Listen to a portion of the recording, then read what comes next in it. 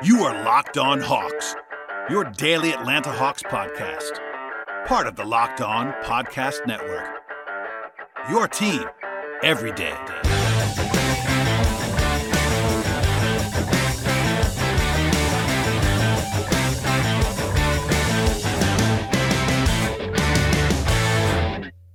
Hello, friends. Welcome to episode 1273 of the Locked On Hawks podcast. I am your host, Brad Rowland, coming to you on a Friday. It's July 1st, and it's very, very busy across the NBA landscape. Not only the Hawks, but basically everyone is very busy this time of year. But the Hawks have been very busy the last couple of days, and we'll touch on all of that. I almost recorded last night, June 30th. There was plenty to talk about. I could have gotten through an episode for sure with what was already out there.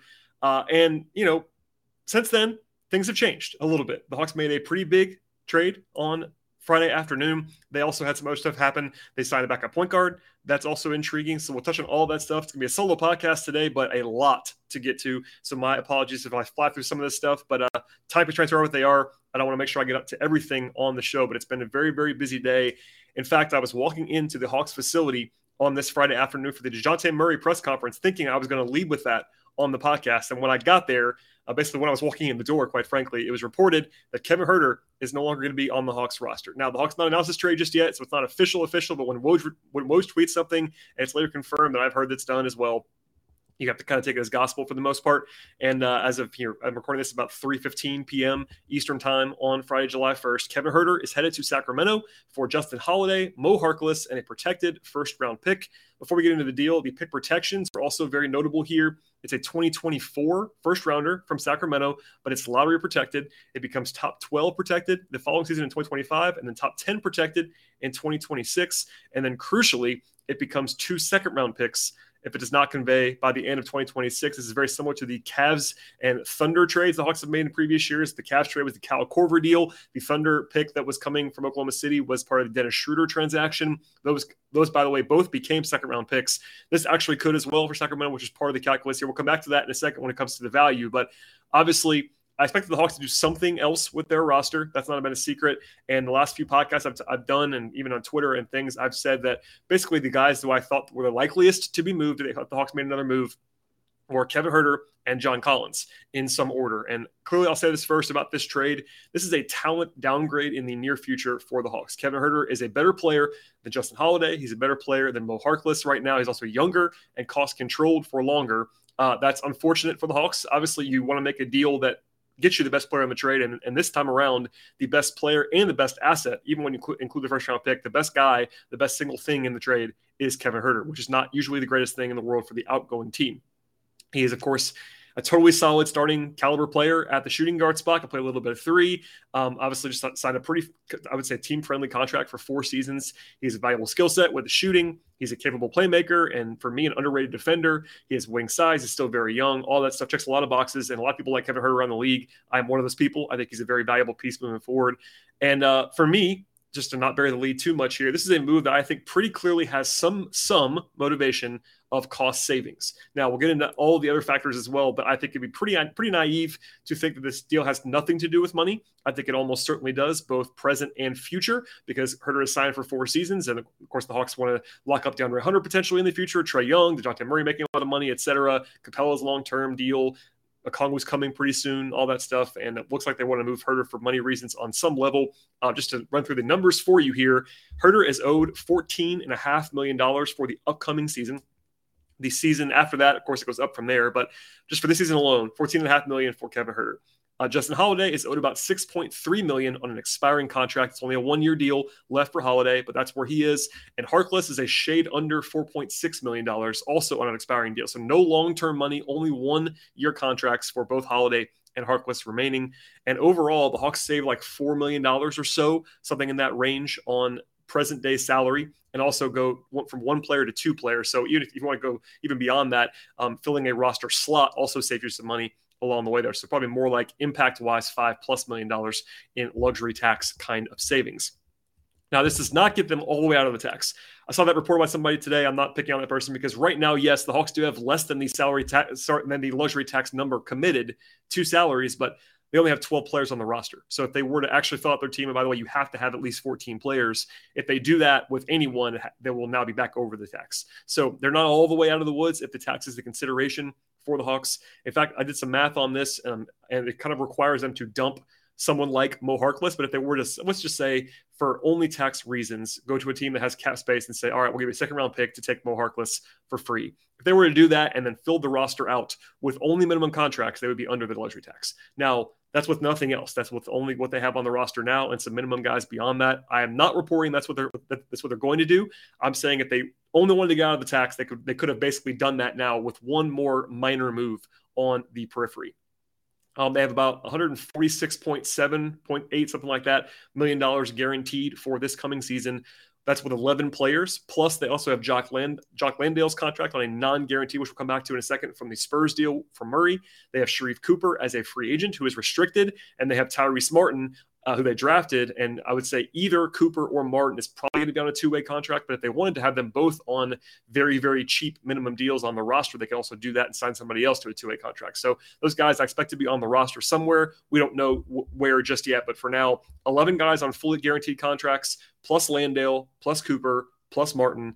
And that's where we are at this point in time for the Hawks.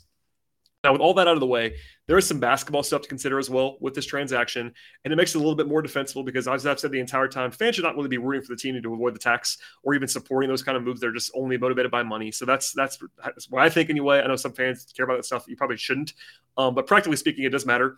Basketball-wise, the argument would be, of course, that you were sort of restocking the future of draft capital after you trade all the stuff for DeJounte Murray. You get a potential first-round pick back in this deal for Kevin Huerter, and also you get some depth. Justin Holiday is a real NBA rotation player. He's a good player. I know he's not as good as Kevin Huerter in my mind, but Justin Holiday is a different kind of player, a little bit more of a combo wing kind of guy. Could play a little bit of three for you defensively. He's a better defender than Huerter. I think Huerter's a better offensive player pretty clearly, but Holiday is a real guy. That's not someone that's just a complete throw-in. He should be in the rotation for the Hawks, and I think he will be in the rotation for the Hawks this season. Then you have a depth piece in Harkless, who's not as good as Holiday, but is more of a combo forward type, can play more four, and is more of like an adequate player. I've always liked Holiday a lot. Obviously, he's a former Hawk, and as we'll get to later on in this podcast, he's actually going to be playing with his brother, Aaron Holiday, who the Hawks also reportedly signed today. But Holiday on an expiring contract is totally solid. He's a pretty good shooter, 37% career from three, taking more threes in recent years. That's a good sign for him. Defender, very solid as well. Point of attack guy, probably their second best point of attack defender on the roster right now, behind only Murray. Maybe you could argue Hunter as well, but that's definitely their top three point of attack guys in some order: Murray, Hunter, and Holiday. We'll talk more about him in the future, but Holiday does give them a guy basically they can bank on being in rotation, and that is very helpful. Harkless is less interesting, I will say, as a player, but someone who I think is actually a real guy. He's probably more of a minimum guy, and he's making more than the minimum in terms of what his impact is actually going to be. But if he was a free agent and the Hawks signed him for the minimum, I would say, all right, pretty good signing. He's 29 years old. He's a good defender. He's a good defensive player. He's a pretty rugged guy at both spots, at the forward spots, mostly a four on offense. I've kind of thought the entire time that even if they were to keep John Collins, which might happen, it seems to be more likely with every passing day that they might do that and keep John Collins around. The Hawks were always going to have to bring somebody else in that could play some minutes at the four. I know Jalen Johnson is going to play some this year, and I definitely advocate for that. I think Jalen Johnson's future is very bright, but the notion that the Hawks were going to go into the season with only Jalen Johnson as a backup four was never very likely. And I think Harkless will plug that hole if that's what they want him to do on this roster. The shooting is the question with Harkless. He really can't shoot at a high level, like a career 29% three-point shooter, something like that, something in the low 30s. I don't have that number in front of me, but it's very, very modest. I forgot to write that down, but alas, here we are. And defensively, though, very, very solid and really just a veteran that knows how to play and won't kill you in any fashion. So that's a very interesting part of this transaction, just getting two guys for the price of one in some respects. As far as the pick is concerned, this is the interesting part in a lot of ways, too, beyond just the piece that Kevin Huerter is leaving. This is a real pick on paper, but it also could very easily not be a first-round pick. So for most franchises, having 3 years to have one pick convey, basically by making the playoffs once or even being like a fringe play-in kind of team once would be enough. But the Kings have not made the playoffs in a long, long time. It's a decade plus. It's the longest streak in the league without making the playoffs. And there is no guarantee Sacramento is going to be a team that is outside the bottom 10 for those 3 seasons in a row, or at least one of those 3 seasons. So it could become 2 second-round picks. That would definitely knock the value of this trade. We won't know that for, 4 or 5 years at this point in time. So it's kind of hard to evaluate that now, but just bake that in. It is possible this deal is never a first round pick in return. If it's not, the value of this deal is pretty bad for the Hawks. If it's a first round pick, then it becomes a lot more defensible in some ways. And we won't know that for a while, but because clearly from a value standpoint, Justin Holiday is a real player, but value wise, a first round pick is worth more in the market than Justin Holiday is on an expiring contract. We'll just have to see if it's actually a first round pick in a few years. Beyond that, a couple more things to sort of hit on quickly here. This does open up some path for AJ Griffin in the future. People are asking me about that. I will say short term, I would stress, and we have a podcast that I recorded already about AJ Griffin. It's going to probably run next week sometime before Summer League starts. I think I'm skeptical that he's going to play a lot of minutes as a rookie. In fact, he's not quite ready to play, I don't think, at this point. Long term, I love that draft pick. I talked about that a lot already on the show. But as I always say, rookies are not usually very good. So opening up time for Griffin this year doesn't really help you all that much. But long term, certainly they would have some decisions to make on the wing. And Griffin probably more of a combo wing. He's a little bit bigger, obviously a lot stronger than Kevin Huerter is, but certainly some future-facing playing time there for Griffin. And overall, I will say this is an interesting move. I don't think it's terrible. I also don't like it very much, if that makes sense. And part of that is because I'm pretty high on Kevin Huerter. I think he's a starter in the NBA long-term. But for me, the part that I really don't like even more is that it feels like it's a money move in some respects, which I kind of saw coming. I kind of warned people about that. I think the Hawks might try to stay under the tax, which would not be the greatest winning situation in terms of basketball stuff. But I will say if that was the mandate, and we don't know that for sure, if Tony Ressler said, look, we're not paying the tax, and again, I'm saying that as a giant if right now. If that was the mandate, saving some money and doing this deal is not a bad way to do it in a vacuum, because you do get a real guy back in Holiday. You get a very useful combo forward back in Harkless, and in theory, a potential first-round pick in the future. And in a vacuum, getting a first, if that pick is a first-round pick, again, if that pick is a first-round pick, it's a totally fine value for Kevin Huerter because Holiday is useful and because first-round picks have some real currency. If that's second-round picks, it's a bad value. So it's really that simple in some ways, but Holiday helping them this year is very crucial to point out as well. And also that sort of getting that future-facing pick when you're losing a few picks in the future is helpful. Of course, the argument against it is that Huerter is the best player in the deal. As I said before, the best overall asset in the deal. Plus, the Hawks have some shooting questions now, kind of subtly. When you remember that Murray, his biggest weakness on offense is his lack of perimeter shooting. Plus, you have two non-shooting centers. I know Okongwu, the hope is that he'll shoot long-term, but right now he's not. He's definitely still a question mark as a shooter. Holiday is a fine shooter. He's an average shooter, but he's definitely not as good as Huerter as an offensive player overall or as a shooter. So there are some, at least mild shooting concerns, at least until AJ Griffin's ready to go as a Bomber.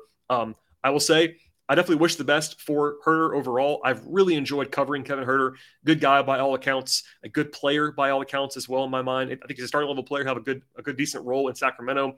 Some time for him to shine. Maybe he would have got squeezed a little bit in Atlanta, although I was looking forward to maybe seeing some second units of Murray and Huerter playing together who actually fit pretty well. But I will say this. The rest of the offseason will be very interesting for the Hawks, as we'll get into later on a couple things that have already happened, but we'll have more in the future on the rest of this offseason. And I'll say this now. The Hawks are going to need Bogdan Bogdanović to A, stay healthy, and B, provide the value that he usually provides when he is healthy, because without Huerter, Bogey is the only guy on the roster that fills his role as a bomber from the perimeter, as a shooting guard to provide spacing.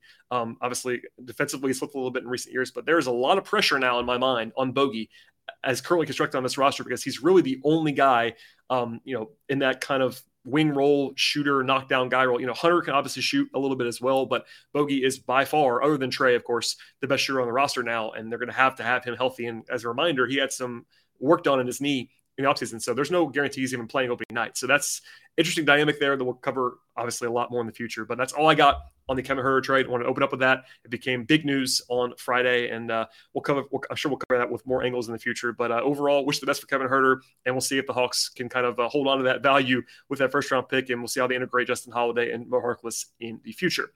Okay, we'll have much more to come on this podcast, from Justin Holiday to Kevin Durant to DeLon Wright to Aaron Holiday, all that fun stuff. But first, a word from our sponsors on today's show. Today's show is brought to you by Arcade1Up. We have big news. The one and only NBA Jam is back. Arcade1Up is the leader in at-home retro arcade games.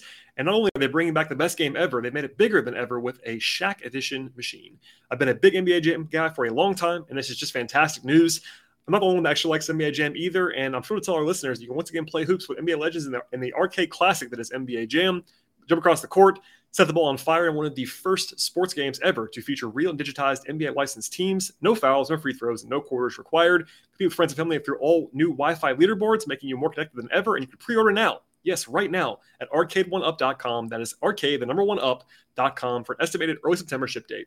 Arcade 1-Up is the place for fun. They have classes like the Golden Tee and Mortal Kombat and many others starting at just $3.99. And check this out right now. They're giving away a free NBA Jam Shack Edition to a Locked On listener. And you can enter it for a chance to win that game console for your house at arcade1up.com/locked-on. That is arcade1up.com/locked-on. You have until July 8th to enter to win that NBA Jam Shack Edition console. Don't miss out. Enter today at arcade1up.com/locked-on. All right, more to get to now, and a lot more to get to, quite honestly. But DeJounte Murray will go next. The announcement for the deal was nobody's ever in doubt, but Thursday afternoon is when the announcement actually came that the Hawks were acquiring him. Travis Schlenk, who's not talked to the media in public, it's been all Andrew Fields recently. The quote from Travis in the release was, quote, "The opportunity to acquire a player of DeJounte's caliber just entering his prime doesn't come along too often. He's developed into one of the elite two-way guards in the league, and we're thrilled to add him to our group." And also Travis says that he'd like to thank Gallinari for his professionalism and his contributions to the Hawks over the last 2 seasons, end quote. The press conference actually was just earlier today on Friday afternoon. Nothing in terms of like massive news coming out of that. I'll just kind of tick off some boxes here. Murray seems very eager to play with Trae Young. No surprise there, of course, but they've been talking for 2 to 3 weeks is what Murray said. People kind of talking about how that was tampering. It's not tampering. I'll say that right now. Players are allowed to speak to each other. If that had been Travis Schlenk, if that had been Landry Fields, that is tampering. But they cannot be sanctioned at all for Trae and DeJounte talking, so no problems there whatsoever. Murray said the exit from San Antonio was, quote, mutual, end quote, a couple of times. Chris Kirster of The Athletic was rightfully pressing him on that and whether he asked for a trade. Murray kind of sidestepped that question. I don't think it really matters too much. Clearly the Spurs are in rebuild mode, and I'm sure they had a conversation. It's more of a back and forth between the two of them, the two sides, I should say, Murray and the front office of San Antonio. But obviously he seems to be happy in Atlanta and very, very fired up to play with Trae Young. Also, the entire thing was available to watch on Hawks.com or Bally, so I'm not going to play the entire video for you. It's like 30-plus minutes of video. But I got one question in to DeJounte that I'm going to play the answer for you here. You'll hear my question, and it's actually about Trae and the fit with Murray compared to how we sort of fit with other guys in San Antonio. So hear my question, and you'll hear Murray's answer right now. Brad Rowland from Dime. I know you've played with a lot of different guards in San Antonio. Obviously, no one quite like Trae. How do you approach that on the court, knowing that you're playing with someone that's used to having the ball in his hands and playing alongside him? I mean, he's a guy who want to get better. He's great, you know. He loves the game. He loves getting better. And like I said, he's a great person. You know, just from me, what I know of him, even us being next to each other at All-Star, just talking and stuff like that, knowing him since high school, you know, he's just always been a great person. And then, like I said, the basketball side, he's just willing to get better and willing to learn. But a lot of people say, you know, how's this going to work? Or, you know, DeJounte is a point guard, Trae's a point guard. He's used to having the ball, but I mean, it shows that we're willing to give the ball up and make the team better. So that's a topic that, you know, I'm not hearing or seeing, you know, having 2 guards that could play make and make their teammates better. And those are the teams who last, you know, the ones who make everybody around them better. And I think with Trae, he takes pride in that. You know, he's able to score the ball at a high level. And then on my end as well, you know, I'm willing to give first. You know, I'm willing to do whatever the team needs me to do to win basketball games because I really want to win. And that's the biggest thing. But like I said, I'm excited to, you know, play alongside him. All right, other than that, nothing else to really get to from the press conference alone. I will say, though, as a sidebar for the deal itself, the Hawks are going to be acquiring Jock Landale in the trade. He's a third center kind of guy who's 26 years old, played at St. Mary's. He's actually from Australia. Diehard Hawks fans might remember that he was actually on the 2018 Summer League roster alongside Trae Young. He actually played a lot on that team, was like, I think, the starting center on that roster most of that week. I talked to him a few times during that stretch. Nice guy for the most part. He appeared in 54 games, made 1 start for the Spurs this year, was sort of their backup center for the most part, played about 11 minutes a game. Could shoot a little bit. I think he's kind of an NBA quality, like third-ish center kind of guy. Also in a very useful contract. So Landale his deal is for $1.56 million for this year, which is basically the minimum. He's non-guaranteed, though, until the league-wide cutdown date of January 10th. He did get a little bit of a sweetener, $46,120 of that had to be guaranteed to make the deal actually work, the trade work. So a little bit of a nice little freebie for Jock Landale. But the Hawks can take a long look at him, both in the summer and also in training camp, to see if he's a guy they want to keep around.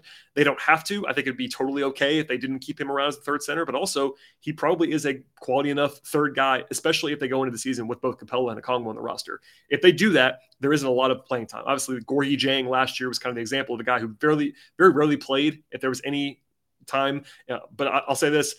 He had to play a little bit when it mattered, but again, it's like a very, very small role, particularly if they have Collins as well on the team as another backup 5 option. Lando might be appropriate for that role if they have Capella, Okongwu, and Collins, but we'll see. And there's some value to having a non-guaranteed contract in your books, a little bit cheaper for the luxury tax, all that fun stuff. People sort of wrap up the Murray deal itself and the trade. By the way, if you missed it somehow, I talked about it a lot on the Emergency podcast, which dropped on Wednesday into Thursday. So that's my full thoughts, but sort of some synopsis here. Actually, I had 3 different people ask me for a sort of a 1-sentence wrap up of the trade.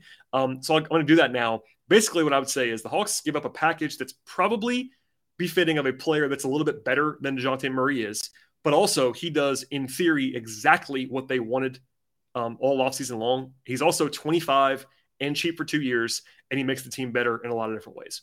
That is my synopsis. So maybe they overpaid a little bit. I totally get that. I know Nate Duncan said this on his podcast, but he's probably the worst player, quote unquote, that's ever been traded in the modern era for 3 picks like this, unprotected. But that doesn't mean he's a bad player. He's really, really good. I talked about that a lot on the show on Wednesday. So that's my short synopsis, but he does a lot of things, and I thought it was sort of fitting that Landry Fields opened the presser on Friday by talking about just that, like how much they have these theoretical needs on the roster of competitiveness and defense and secondary ball handling on offense, all that stuff. And Murray basically checks all those boxes that they've been talking about for a while, and that's something that I would certainly echo as well. Also, one more thing before we move on from this. There were some questions about Murray and a potential contract extension. I'll give you the details on this now and why that's probably not going to happen. Basically, the most the Hawks are allowed to offer him because of NBA rules with contracts right now is a 3-year extension for $68.9 million in base salary and about $5.8 million in incentives for a total of $74.7 million. That is less than $25 million a year, which is, of course, is a lot of money for a lot of people. I understand that. But for a guy who is playing at a near max level, that's not enough for him to take that. And so basically, in short, no one thinks, including me, that that's going to get done because Murray has no incentive to take that deal. I know it's a lot of money, and if you're super risk averse, you could say, look, that's a lot of money, life-changing stuff. I get that. But no one in the league is like, yep, he's taking that deal. It's not going to happen. Now, the Hawks should absolutely offer that deal to him. In fact, it would stun me if Travis Schlenk did not already offer it to him. Just say, hey, DeJounte, I don't think you want to sign this, but if you want to sign it, here's a 3-year deal worth the absolute max we can give you to extend on your contract. He's probably going to say no, and he probably should say no, but the Hawks should offer that deal if they haven't done that already. A year from now, by the way, the Hawks could offer a 4-year extension to Murray. But the problem is the same problem that it was before, and that you cannot offer more in the first year, which means you're offering less overall because the raises have to go off of what was offered in the first year. So all that said, CBA nerd stuff to the side, the most likely result, no matter what, is that Murray hits free agency at the end of the 2023-24 season. Is that a problem? Maybe. We'll see. But the Hawks will have his bird rights. They can pay him whatever they want to get him locked in long-term if he wants to sign, but he will be unrestricted. So the Hawks cannot match a deal. There has to be that discussion. There's no overlording thing other than the Hawks can offer the most years and the most dollars, which is usually very helpful for a player. But still, that's not a guarantee by any means. And we'll see how that all works at that point in time. Also of interest to Hawks fans potentially is that Gallinari is waived already by the Spurs. He seems like he has a lot of suitors and might be signing with the Celtics as I'm talking now. Nothing has been official that I can see, but seems like he's going to be in Boston. I know it'll be tough for Hawks fans who like Gallo quite a bit to see him in the sort of rival uniform of Boston, but a guy that I definitely enjoy. Talked about him a lot on the last podcast. Okay, one more break now. We have more to talk about between Kevin Durant and DeLon Wright and Aaron Holiday. Rumor stuff, Skylar Mays, etc. That's all coming up on the podcast. But first, one more break to hear from our sponsors on the show. Today's show is brought to you by BetOnline, and the madness never ends in the NBA. I can tell you that right now. It's been a very, very busy week in BetOnline. It's been rapidly updating with all kinds of new odds and things to make your life interesting in the sports world. And the NBA draft, of course, is in the books now. Free agency is still actively happening as we speak. Summer League's coming. There's plenty of odds on that as well. And the projections for the future are flying around. And with that in mind, BetOnline is the place to be to fire away on the futures market. And the BetOnline is also the source for your sports betting needs right now and always. Find the latest odds, news, and developments across the sports world. That includes Stanley Cup final stuff, which already happened, of course, but hockey is always kind of interesting as well. It's one of the sidebar sports people are already interested in. They have baseball odds and scores. They have latest fights. They have the next season's futures on NBA, NFL, NHL, college football, college basketball, and baseball, all that stuff, all in one place. And BetOnline is a source for your wagering avenues like live betting, esports, poker, and casino games, and more. And they have other sports covered. I talked about hockey a second ago. They have golf. They have tennis, auto racing, rugby, lacrosse, table tennis, horse racing, soccer, cricket, entertainment bets, and any sport you can think of. And BetOnline has all of it in one place. And you can find it on your computer or mobile device to learn more about all the trends and the action in the sports world. BetOnline, where the game starts. All right, so Kevin Durant asked for a trade. That happened in the NBA world. A lot of chaos, people asking all kinds of questions about the Hawks and pursuits of Kevin Durant. And some of that's because of Chris Kirschner and Sam Amick reporting the other day that while the Murray talks were happening, they cited sources saying the Hawks were at least monitoring Brooklyn about Kevin Durant before he even asked for that trade. That is not surprising. I think basically it would be malpractice for the Hawks not to monitor Durant because every team in the league, short of like the full-on rebuilding teams, and even then probably at least should be calling on Durant and trying to figure it out. I will say, it's the Hawks can make a credible offer, which we'll come back to in the future. I will also say that what I hear right now is that the Hawks are not exactly on the short list for Kevin Durant. I think it's at least plausible. It's a non 0.0% chance, so I have to at least mention it because people are asking me all kinds of questions, and I totally get it. Early reporting, by the way, is that he prefers Phoenix or maybe Miami, but he's signed for 4 years, and the Nets could send him wherever they want to send him. Now, usually a player of Durant's stature does not get sent to where he does not want to go, but it's a different circumstance with 4 years of team control still on the books. So I think the Hawks would have had a better chance at Durant if they had not done the Murray deal. So that's kind of just the reality there because there's the picks that they could have offered in that swap. But also you could say that Murray adds to the attractiveness for Durant's side as a player that's already going to be helping the Hawks win. But they have pieces that could be interesting. Let's just say that at the very top. They're going to have to match salary. Durant makes $44 million this next season. But they have guys that can match salary. Obviously, Herter's off the board now after that trade, but they still have Hunter, Collins, Capella, and Bogdanovich all making in that like mid-teens to mid-20s numbers that are very useful for salary match purposes on a guy for the max. Like Collins and Bogey, for instance, make about $42 million combined. That would work under the CBA rules. So money's not a problem for the Hawks matching if they needed to do that.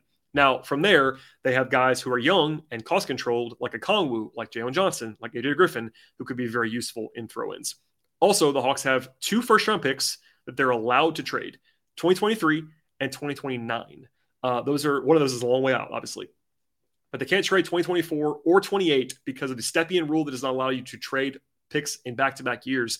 They can swap those picks, as they did in 2026 with the Spurs, if they wanted to make that deal more attractive. So they have some picks. They have some young players. They have some interesting players that are already good, like Collins, Capella, etc.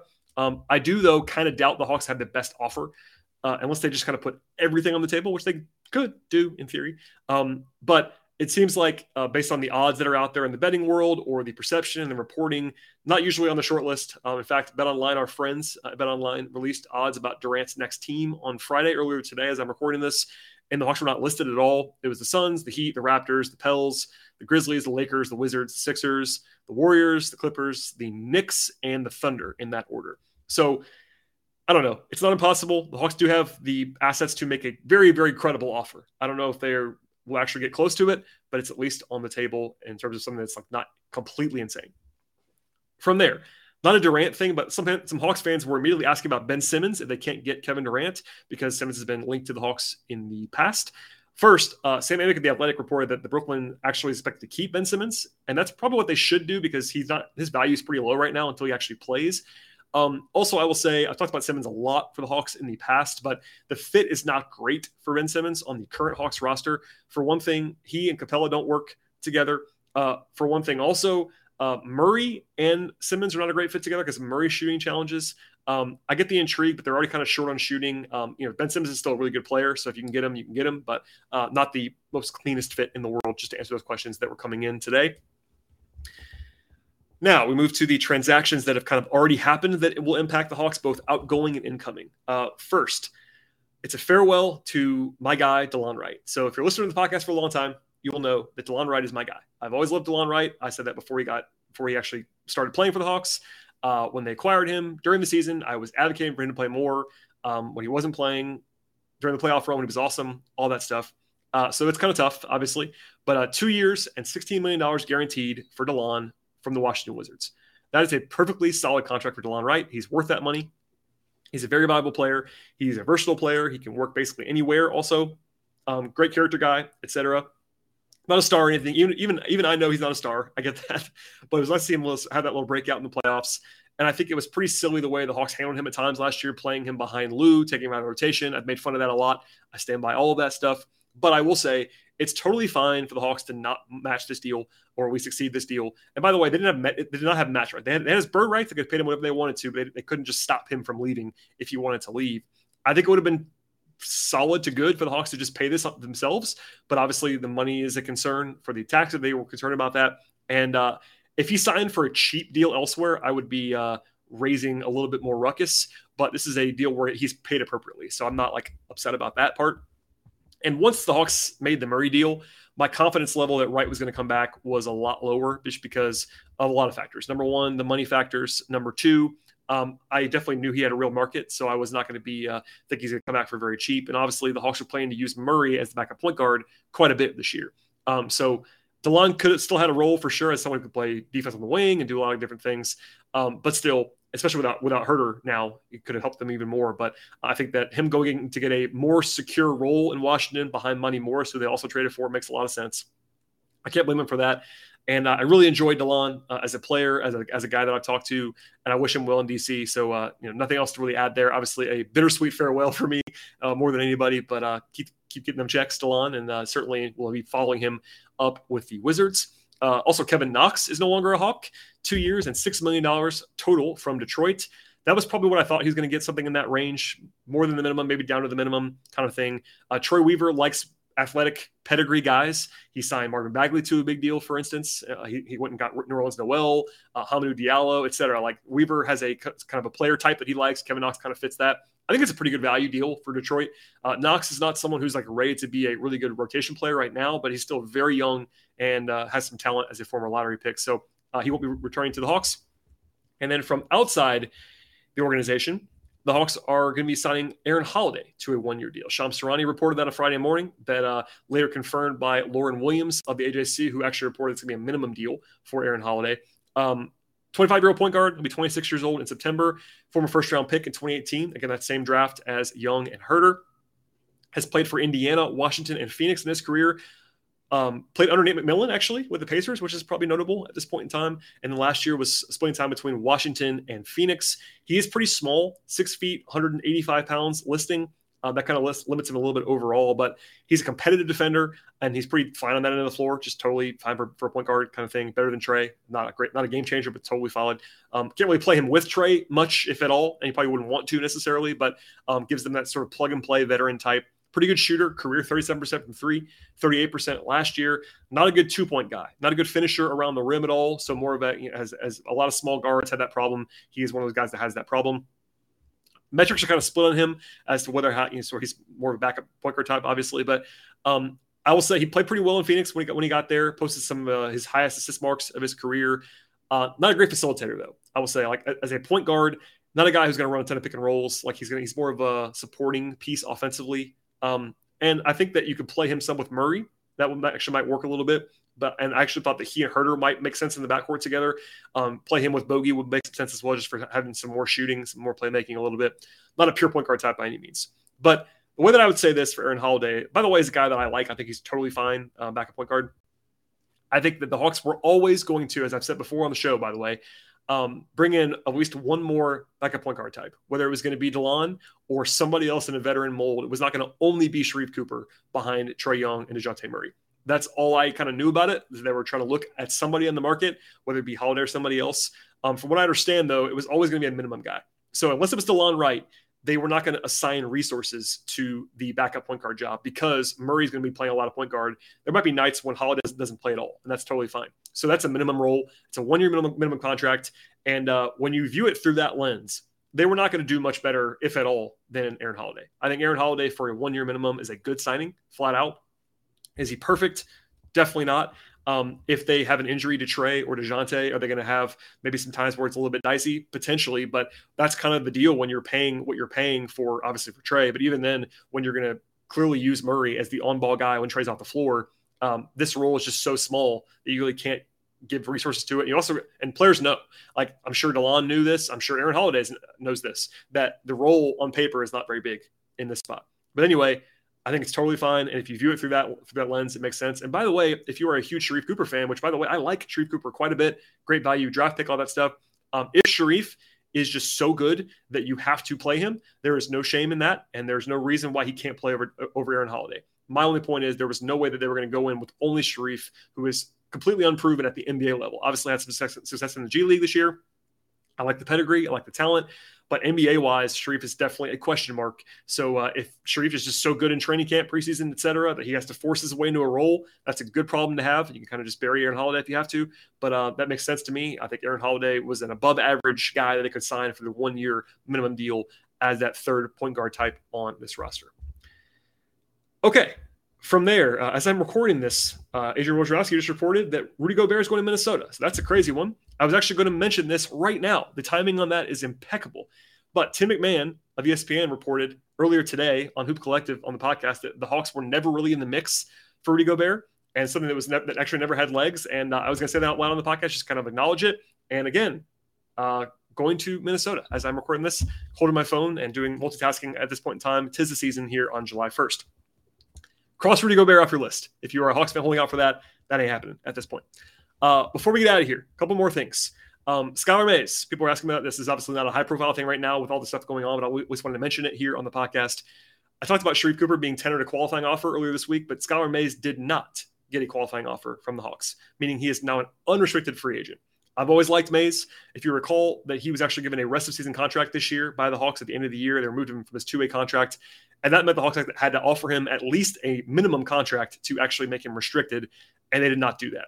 The Hawks could still sign him. That is conceivable, but they did not go ahead and offer him that deal now. So Mays could leave if he wants to for the first time. He's actually unrestricted, go wherever he wants. I think Mays is an NBA player. I don't think he's a starter long-term. I don't think he's probably even like a top 3 or 4 guard in the roster long-term. He's probably more of a supporting piece in a lot of different ways, but I think he's an NBA player, and he hopefully will sign somewhere. I've always enjoyed Skylar as well, but keeping that in mind for housekeeping purposes at this point in time. One final thing before I get out of here, and maybe I have to come back later on the podcast. But Summer League stuff, of course, coming later. We're about a week away from Summer League. The Hawks actually have a game that I talked about earlier. They announced their schedule, and their last scheduled game is Thursday, the 14th, against the Spurs. That game is moving from 3 p.m. to 4 p.m., so keep that in mind. And as a wrap-up here on the show, people are asking me, of course, now what's next for the Hawks. My question is I don't know. It would not totally stun me now if they were to just run it with this roster for the most part and fill around it with minimums, either maybe another wing as a minimum guy, et cetera, and keep Collins. I think this is the lowest confidence that I've had in a John Collins trade in about 2 weeks. Earlier, I was a little bit lower. I rose a lot because the Hawks were really putting him out there in trades, and now it seems like it is genuinely on the table that they may not trade John. Now, they might still do it. It would not surprise me at all if they were still active on the margins right now, but we'll see. As a point of clarity for the next few days of content, if the Hawks make a transaction or something big happens on Friday night or maybe Saturday morning, I will have a quick podcast about that when it happens. From there, I'm actually traveling the rest of the weekend into next week. I will definitely have a podcast Sunday or Monday, even if nothing else happens, just to kind of set the stage for where we are, going to Summer League, all that stuff. I talked about this before, but I have an AJ Griffin podcast. It's sort of already in the bank. I'm hoping to talk to somebody about DeJounte Murray in the future. So we have some stuff going no matter what. But keep that in mind. If there is a little bit of a delay on a podcast over the weekends because I'm on the road, and then I'm going from there on the road to elsewhere on the road for Summer League and all that stuff in Las Vegas. So I'll be out and about recording from different locations, hotels, et cetera, in the next couple of days and weeks. But keep patience with me on that front. And this is a podcast that I believe is going to go, I don't know, at least 40 plus minutes as I'm talking to you individually, right? Probably even closer to 45 at this point. But keep that all in mind as well. I've covered a lot of ground in the last few days. It's the 7th podcast of the week. So we're trying to give you all we can do on the show. And by the way, I said this on Twitter, but I'll say it again now. This is June, I should say, was the largest month traffic-wise, download-wise, attention-wise in the history of the podcast. And also last week, the last week of June was also the biggest week in the history of the podcast. So thank you very much for all the support on the show, whether you are just a listener or a watcher on YouTube or both and trying to support the podcast no matter what. Follow us on Twitter for sure. Moving forward at Locked On Hawks. Follow me on Twitter at BT Rowland. But I really do support. Thank you for the support on the podcast. And I please also encourage you, if you have not done this already, to subscribe to the podcast on Apple Podcasts or Spotify, Stitcher, Podbean, any of those places that you like to consume podcasts, and of course on YouTube as well. I really, really appreciate it, everybody. That's all I got for today. I'm spent on this Friday, July 1st afternoon, and we'll have more coming in the future, I'm sure. So keep it locked. Subscribe. We'll see you next time.